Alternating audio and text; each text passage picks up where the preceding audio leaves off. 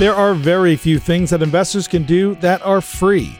But what about a podcast that delivers educational content on investing, saving strategies, financial planning, topical items of interest, and maybe even the odd wacky topic? Welcome to Free Lunch. Hosted by Greg Kremitsky and Colin Andrews of the CM Group at CIBC Wood Gundy, Free Lunch will bring listeners the firm's vast knowledge and experience in dealing with uncertainty to help clients achieve their vision through a deep understanding of what is important to them that requires planning, money, and time. Learn more and subscribe today at markets-work.com. Welcome back to the Free Lunch Podcast with Greg Kremitsky and Colin Andrews. And Greg, last week we looked at scary events from past Octobers. I don't think it was the most technical episode that we've done, but it was a fun discussion. It was. Talking about things like the Mayan calendar ending and bond yields after the end of the Mayan calendar and what would be the point. But today we're pleased to welcome a special guest to the show. Now, this guest has been featured on things like CNN Money, U.S. News, the Chicago Tribune, NBC News, Yahoo Finance, and now, Greg, the pinnacle of his career, the CM Group Free Lunch Podcast. Very few have reached that pinnacle. Yeah. That's right. Today we welcome David Rosel to the show. David, welcome to the Free Lunch Podcast. Colin, Greg, great to be here with you. Well, listen, David, just for the listeners, where are you joining us from today? I am just south of the border in beautiful Bend, Oregon in the Cascade Mountains. Well, it sounds lovely, and I think that's going to tie into a little bit of what we talk about today, but tell us your story. What's your background, and how did it help shape you personally and professionally? In a nutshell, I've only had two jobs my entire career and been self-employed for both of them. Started my first business at the age of 15, seal coating driveways. Not sure if you have driveway seal coating north of the border up there, but did my dad's driveway, then started doing the neighbors. And 15 years later, at the age of 30, I sold that company. We were seal coating about 1,200 driveways a summer. Wow. Beautiful thing was we had to shut down operations due to Mother Nature and temperatures in the wintertime. So I would just travel the globe with my backpack. I was one of those few Americans that did not put a Canadian flag on the back of my pack. Okay. We won't hold that against you, but okay. Interestingly enough, I learned through that business about retirement planning. I was making some good money in my youth. I had some wonderful financial lessons from both my grandmother and my father. We set up our versions of retirement plans, the IRAs and Roth IRAs down here, and just started reading books on finance and investing. And a lot of friends and family members started coming to me asking me for financial advice. And I said, I think my next calling is becoming a planner. 20 years ago, got the licensing down here, worked for a large insurance company for the first 7 years, learned about planning, got my credentials, and we've had an independent firm here in Bend, Oregon ever since. Well, and tell us a little bit about, you're an adventurer, and I think we're going to hear from you how that helped shape some of your views on retirement and planning and that kind of thing. So tell us a bit about the adventurer side of you.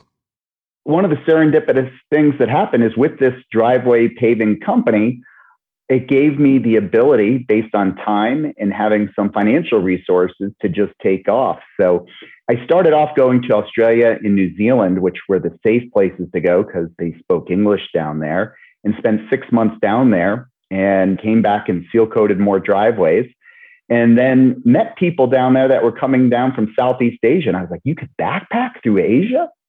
And so the next 6 months, I was living with mom and dad at the time still. I was in my very young 20s and spent 6 months off traveling through that part of the world.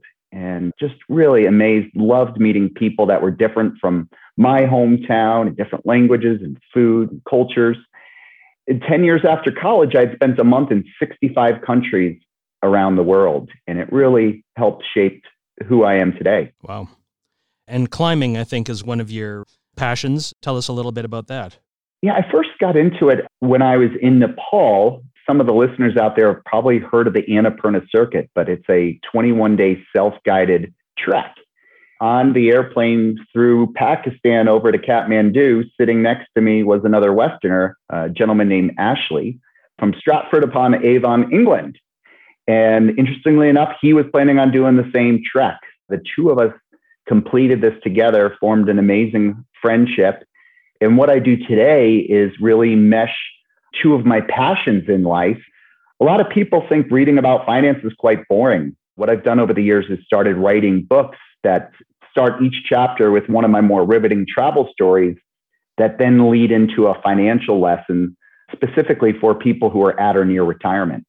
Yeah, tell us about those books you've written. There's two that I'm aware of, Failure is Not an Option and Keep Climbing. What's the premise of these books? What's the storyline? What's the punchline that you would tell listeners?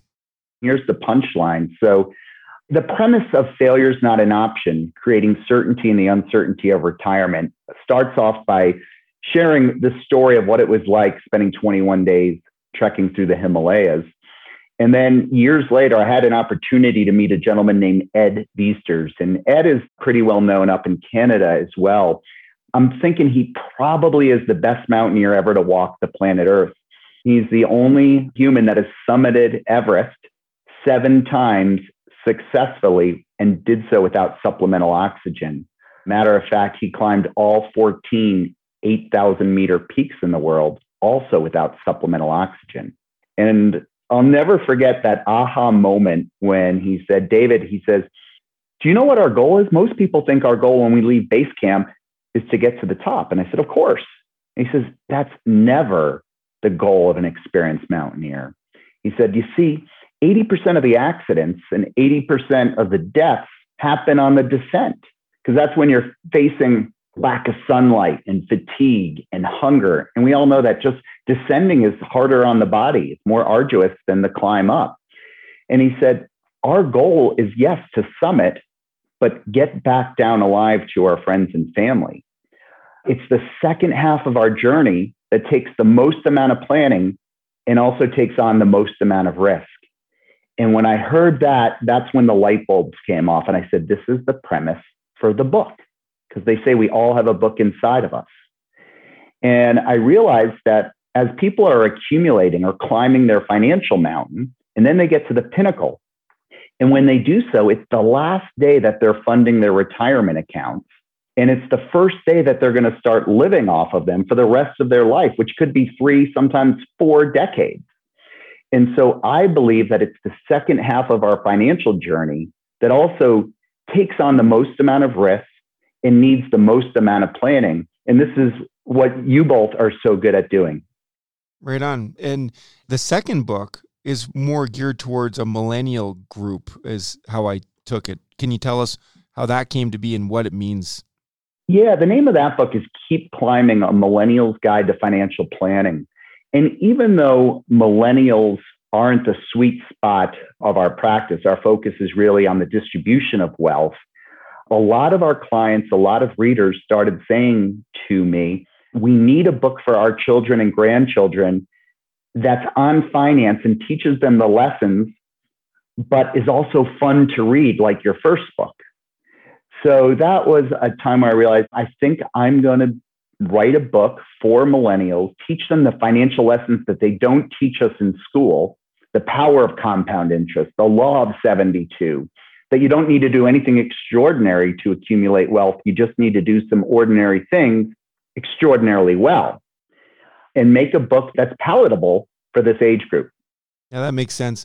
I'll tell you, I went to my kids' school, their high school, a few years ago, and presented to a group of grade 10 students on how the stock market works and what it is and that sort of thing. The presentation was in the library, and what I found is by the end of the presentation, all the teachers were listening too. So it's kind of fun to watch the kids learn as well as the teachers get a few tidbits along the way. So I can appreciate what you wrote there. Greg, you got any questions? Well, yeah, I'm just thinking, you've talked about how sort of like the descent from the peak is the riskiest part in the mountain climbing expedition. So what do you see as the big risks in the second phase, the retirement phase of people's lifestyles and life cycles? Oh, well, in the book, I share the 8 main risks that we face in the second half of the financial journey. One of them is pretty simple. It's longevity. We're retiring earlier and living longer and longer. I was recently down at my aunt's assisted living facility down in Boca Raton, Florida. I was down there, and as soon as I walked in the lobby, she shared with me a picture in the lobby that had 100 over it with 7 photographs, and they were her friends. And she said, these are my friends that recently turned 100 years of age. Wow. It's amazing. As a matter of fact, Hallmark greeting cards sold 75,000 centenarian cards, 100th birthday cards last year. Isn't that something? Crazy. They say it's the fastest growing segment of our population, percentage-wise.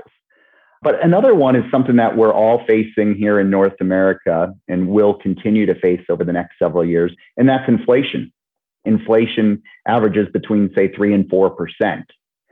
When inflation hits its average, everything comes back to averages, the cost of living doubles every 20 years, as you know. You got a 40-year-old who says, yeah, I want to retire at age 60 on $100,000 after tax of today's dollars.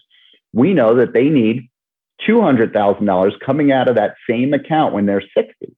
In these days, retirees are trading in their rocking chairs for stand-up paddleboards. And now they're 80 years young. Well, inflation doubling has taken over again. And by the time you're 80, you're going to need $400,000 to buy what $100,000 bought when you were 40. And if you live to be the age of my aunt's 7 friends down in Florida in the assisted living facility, it's crazy, but we know that you have to double that 400,000 to 800,000. Real quick story. Recently, I was speaking to a group of dentists. They're an interesting group. My father was a dentist, and this dentist probably had a bad experience with someone like the three of us, a financial advisor, a wealth manager, and said, you know what? You're just trying to spread fear. This is BS. 100, then you're going to need 200, 400, and I'm going to need $800,000 by the time I'm 100 to buy what $100,000 buys today. And I took a deep breath and I said, Doctor, I would bet everything I own that you spent more money on your last automobile than your parents spent on their first home. Yeah, that makes sense. How much did your parents spend on their first home? $11,500. Exactly 11,000. Yep. Wait, is that Canadian or that was Canadian? They had a mortgage payment of $25 a month. So let me get this right. 11,500 Canadian dollars. That's equal to about 500 US dollars. Exactly. Exchange rate? Exactly. Give or take. Yeah, you bet. I assume that you spent more than 11,500 on your last car. I did. Multiples, of course. It's good to see that you're not driving that 1986 Chevy Impala station wagon anymore. That's right. Traded it in last year. Let me ask you a follow-up to that question about coming down off the peak of the mountain and that being the most dangerous part. What do you say to people right now where the markets they're at those peaks, they're at all-time highs, and we always get questions that basically come back to timing questions, like however they're framed. But what do you say to people that are trying to time the markets based on the peak of the market right now in your practice? It goes back to the old adage that it's not timing the markets, because when you time the markets, you have to be lucky twice. You got to be lucky. It's easy to say, oh, we're near a high, let's get out. But you got to be lucky when to get back in. And when the markets drop, but you still don't have confidence, and you only buy back in when they've come back up to hit a new all-time high. We've seen this all again and again and again. So it's time in the markets, not timing the markets. Every wealth management group has their own way of doing it. And that's the beautiful thing. There's many ways to make the ragu. But in our practice, we're firm believers in looking at clients' core expenses, the necessities that they have in life: food, shelter, clothing, taxes, transportation, insurance, the things we can't do without. And between the pension that we get from the government and some personal pensions that you're able to set up for your clients, we're firm believers that the core expenses, not the joy expenses, but these necessities, should be guaranteed for life. And this way, we don't have to be flustered about timing the markets, whether there's a trade war with China or a nuclear war with North Korea, or if there's a global pandemic, let's say. That'll never happen. No. That would never, not in our lifetime. Let's get real, okay? Yeah. So that's my quick answer to your very good question. Excellent. Well, you had talked about a number of risks. You've mentioned inflation, longevity. What are some of the other risks that you see in retirement, and how do you mitigate those? Yeah, another big one is sequence of returns risk. This is a risk that the three of us know that most people have never been shown. And it really only comes into play when you're entering the distribution phase. So we all know as wealth managers, it's very easy over an extended period of time to get a set rate of return for a client. Let's say in retirement, it's a 6% rate of return. So that's a nice mixture of stocks and bonds, because we know we need equities to live well and bonds or fixed income to sleep well. And it's finding that balance. But what most people are not aware of that is if you receive 2 to 3 negative years, the first 2 to 3 years that you're taking distributions, let's say the markets hypothetically went down 22% in your first year of retirement, you actually need to sell 22% more shares to get that same dollar amount of income that year. And if this happens 2 to 3 years in a row, this is often something that you can never recover from. Where if someone received the same 6% rate of return, was in the same investments, but they started their retirement 3 years later, where they had a few positive years to get started, even though they're in the same investments over time, getting the same rates of return, one person may outlive their income while the other person doesn't. So there are strategies in place that you certainly do for your clients that you could share with them so you can avoid this most serious risk in that distribution phase. I remember back in the beginning of the great financial crisis, 2007, 2008, and just how would you feel if you were a new retiree, just hung it up at the end of 2007 and had to live through a year and a half of pretty negative returns in the equity markets? And that would have been very difficult. And for us, I guess it speaks to having liquidity, having a reserve of cash available to fund your lifestyle for some reasonable period of time. So you can let those equities recover without having to be selling them off at the wrong time, that kind of thing. But Greg, you called it the great financial crisis. There's nothing great about 2009 to 2011, That's right? True. I guess I should call it the global financial crisis. We used to call it the Great Recession, but I guess they've changed the name. Well, let me ask you this, David. You mentioned you despise the word retirement. Why is that? Retirement comes from the Latin word retire, which means to end or be put out of use. And it makes sense because in our grandparents' or great-grandparents' age, grandpa would work for the same company for his entire career. He'd receive his gold watch. And 3.5, 4 years later, he was no longer with us. It meant the end. Grandpa was put out of use the day he left work. And these days with your clients, when they hit the top of their financial peak, there's not a single one of your clients or our listeners out there that wants to be put out of use.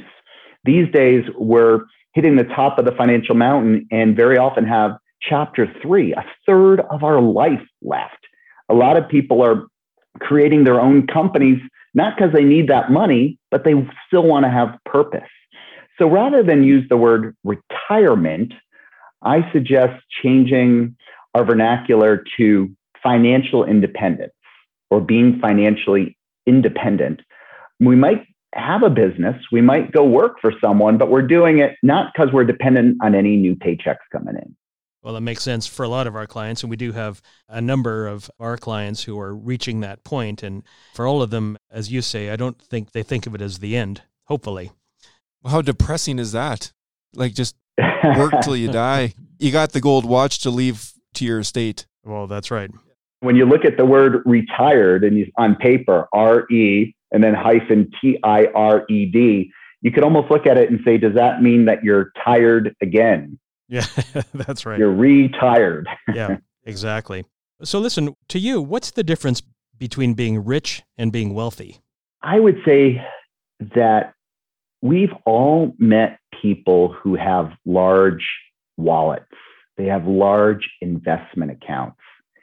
And they may have little joy in their life. They may have children that don't even communicate with them. They may have a tough time holding on to employees. I would look at a person like that and say that they are rich, they have riches, but they're not wealthy. To me, wealth comes more from the heart. The other end of it would be that we all have met people that are just scraping by financially, but they have a lot of friends. They have joy in life. They attract goodness. They manifest goodness into their life, but maybe they haven't manifested money. I would say that person's more wealthy than the gentleman with riches. But when you find people, a lot of people like your clients who are either accumulating or have already accumulated wealth, and they have good relationships in their life, they have adventure, they have joy, and you mesh those two, man alive, you got a good life.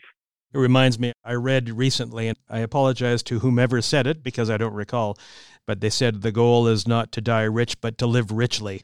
I think that's what you're saying, is just live a rich life, and it's more than just dollar bills.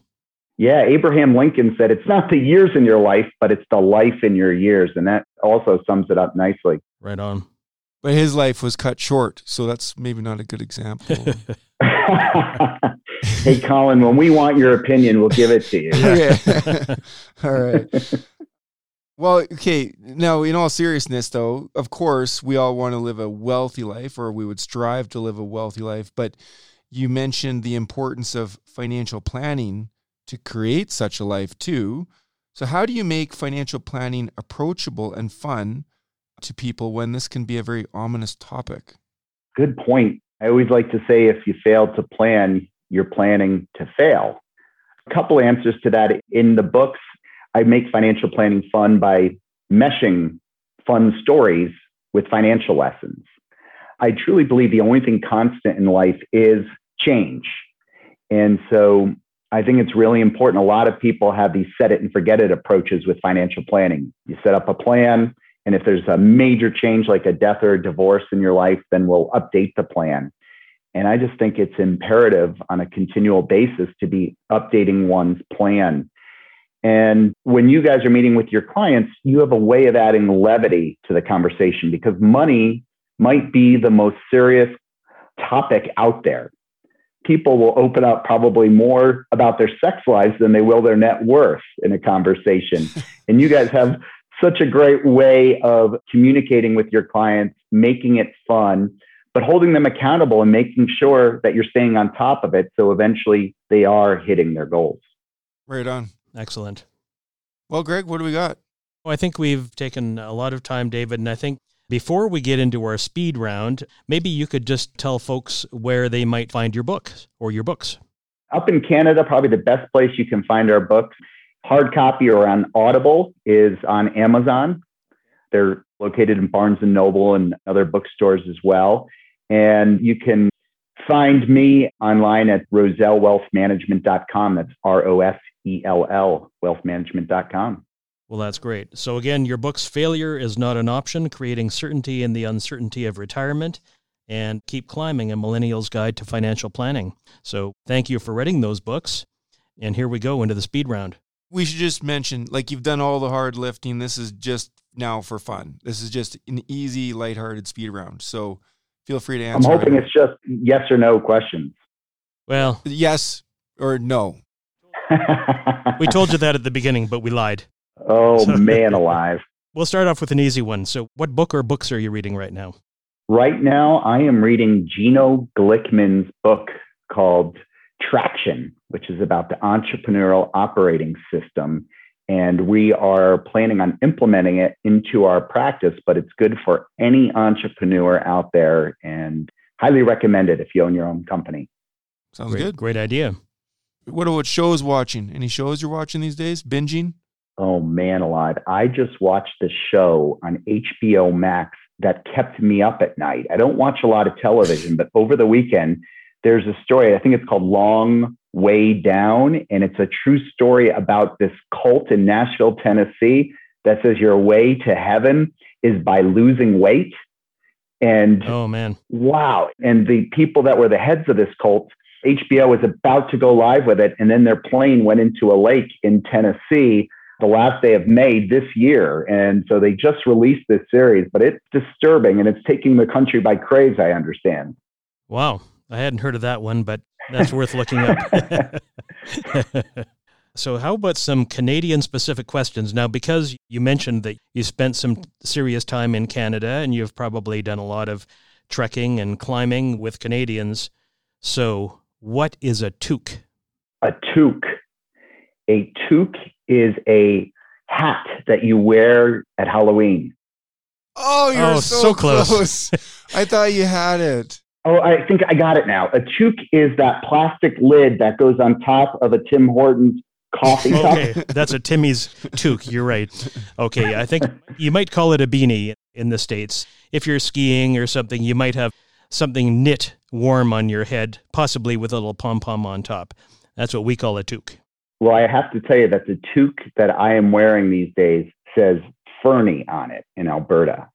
Oh. Fantastic. Fernie ski resort. Yeah. It's a great place. Yeah. Okay, Sure Colin? is. So here's a fun one. And again, do your best. But Greg grew up in a place called Regina, Saskatchewan. I grew up in a place called Saskatoon, Saskatchewan. Can you spell Saskatchewan? Yes, I can. S-E. No, wrong. Good try. Okay, Greg. Oh, okay. Have you ever had ketchup potato chips? I've had pickled. Oh, that's pretty good. Potato chip. Yep. Yeah, dill Okay. pickle. Yeah, Yep. yeah. That's good. Yep. Yeah. Ketchup are unique to Canada, so chances are the next time you're up skiing or something, pick up a bag and enjoy. You mentioned earlier before we started recording that you spent some time in Golden, Revelstoke, places like that. Stop at any local gas station and grab a bag of ketchup potato chips. They're delicious. Fantastic. Up in Quebec, don't they dip the French fries in mayonnaise instead of ketchup anyways? They do. They tend to, yeah. But we don't talk about Quebec. They're a little separate from the rest of Canada. Yeah. Except Oui. what you're talking about is poutine, and Colin, I know, is a big fan of poutine, which it's not mayonnaise, it's cheese curds and gravy and mayonnaise, too. mayonnaise. Your friends in the Nashville cult will not be partaking in poutine if weight loss is their goal. That is correct. If weight loss is the way to heaven, then poutine can only lead in one other direction. You know, the other way to heaven is cholesterol. Okay. That's true. There you go. Now, before we started, you said you had a couple of Canadian jokes, so I think perhaps this would be a good way to finish off the speed round. Oh, From man. your end. All right. I'm only going to use my clean ones because most Okay. of them aren't clean. Fair enough. What is the difference between canoes and Canadians? Oh, Canoes tip. Oh, that one. Oh, That's a bad one. Yeah, that's But I can Uh, appreciate it. The amazing thing I find about the Canadians is, and I'm going to even throw the two of you in this, I bet you don't even know how the name Canada came about. Well, you're right. I'm assuming it's a Aboriginal name, but tell me. All right, see, for the record, Greg and Colin don't even know where Canada came from. Well, I'm going to tell you today. I'm going to be the Yank that informs you Canadians. I just want you to know that we can edit this, by the way, David. So, Yeah. but go ahead. So I'm originally from upstate New York, not far from Lake Champlain and not far from Montreal, Canada. And what happened is about 280 years ago, the French Quebecois and the Native Americans were sitting around a campfire, friendly campfire. They were smoking their peace pipe and they said, we have this very large landmass. We have to come up with a name. So why don't we just start throwing out some letters and we'll have a name? So one of the Quebecois guys says, yeah. How about a C, eh? And the next guy says, yeah. How about an N, eh? Okay, I And know where that's this is how Canada going. came about. Okay. Pretty funny. I was taking you seriously there for a minute, so that's good. Well, now I got to go look it up, actually. I'm curious. Yeah. My high school history teachers would probably not be happy that we can't remember. But well, anyways. Sadly, we're the United States of America, but we're not too united these days. No, that's the subject for many, many podcasts, I guess, but we'll leave that to others to debate. We'll have some Coke and eat gold for that one. Yeah, exactly. Well, David, thanks for joining us today. It was really a lot of fun having you on the show. Appreciate you taking that time. And I hope you got something out of it. We did. We got a couple jokes to use. Got some good laughs out of you guys. This was great. Yeah, okay. no, Pleasure to be on your show. Excellent. Thanks for joining us. So listen, that was it for today. Next time, I don't know what we're going to do next time, Greg. What are we doing next time? I think we're talking about forecasting. Oh, super forecasting. That's right. We're going to talk about super forecasting and get into that. So be sure to join us for our next episode. And thanks for joining. Thank you for listening to the Free Lunch Podcast hosted by the CM Group at CIBC Wood Gundy. To subscribe to this podcast to get more realistic insight on investing or to connect with one of our talented partners, please head on over to markets-work.com. We'll see you next time on the Free Lunch Podcast. The CIBC logo and CIBC Private Wealth Management are registered trademarks of CIBC. If you are currently a CIBC Wood Gundy client, please contact your investment advisor. CIBC Private Wealth Management consists of services provided by CIBC and certain of its subsidiaries, including CIBC Wood Gundy, a division of CIBC World Markets, Inc. CIBC Private Wealth Management is a registered trademark of CIBC used under license. Wood Gundy is a registered trademark of CIBC World Markets, Inc. Colin Andrews and Greg Kreminsky are investment advisors with CIBC Wood Gundy. This information, including any opinion, is based on various sources believed to be reliable, but its accuracy cannot be guaranteed and is subject to change. CIBC and CIBC World Markets, Inc., their affiliates, directors, officers, and employees may buy, sell, or hold a position in securities of a company mentioned herein, its affiliates or subsidiaries, and may also perform financial advisory services, investment banking, or other services for, or have lending or other credit relationships with the same. CIBC World Markets, Inc. and its representatives will receive sales commissions and or a spread between bid and ask prices if you purchase, sell, or hold the securities referred to above. CIBC World Markets, Inc. 2021.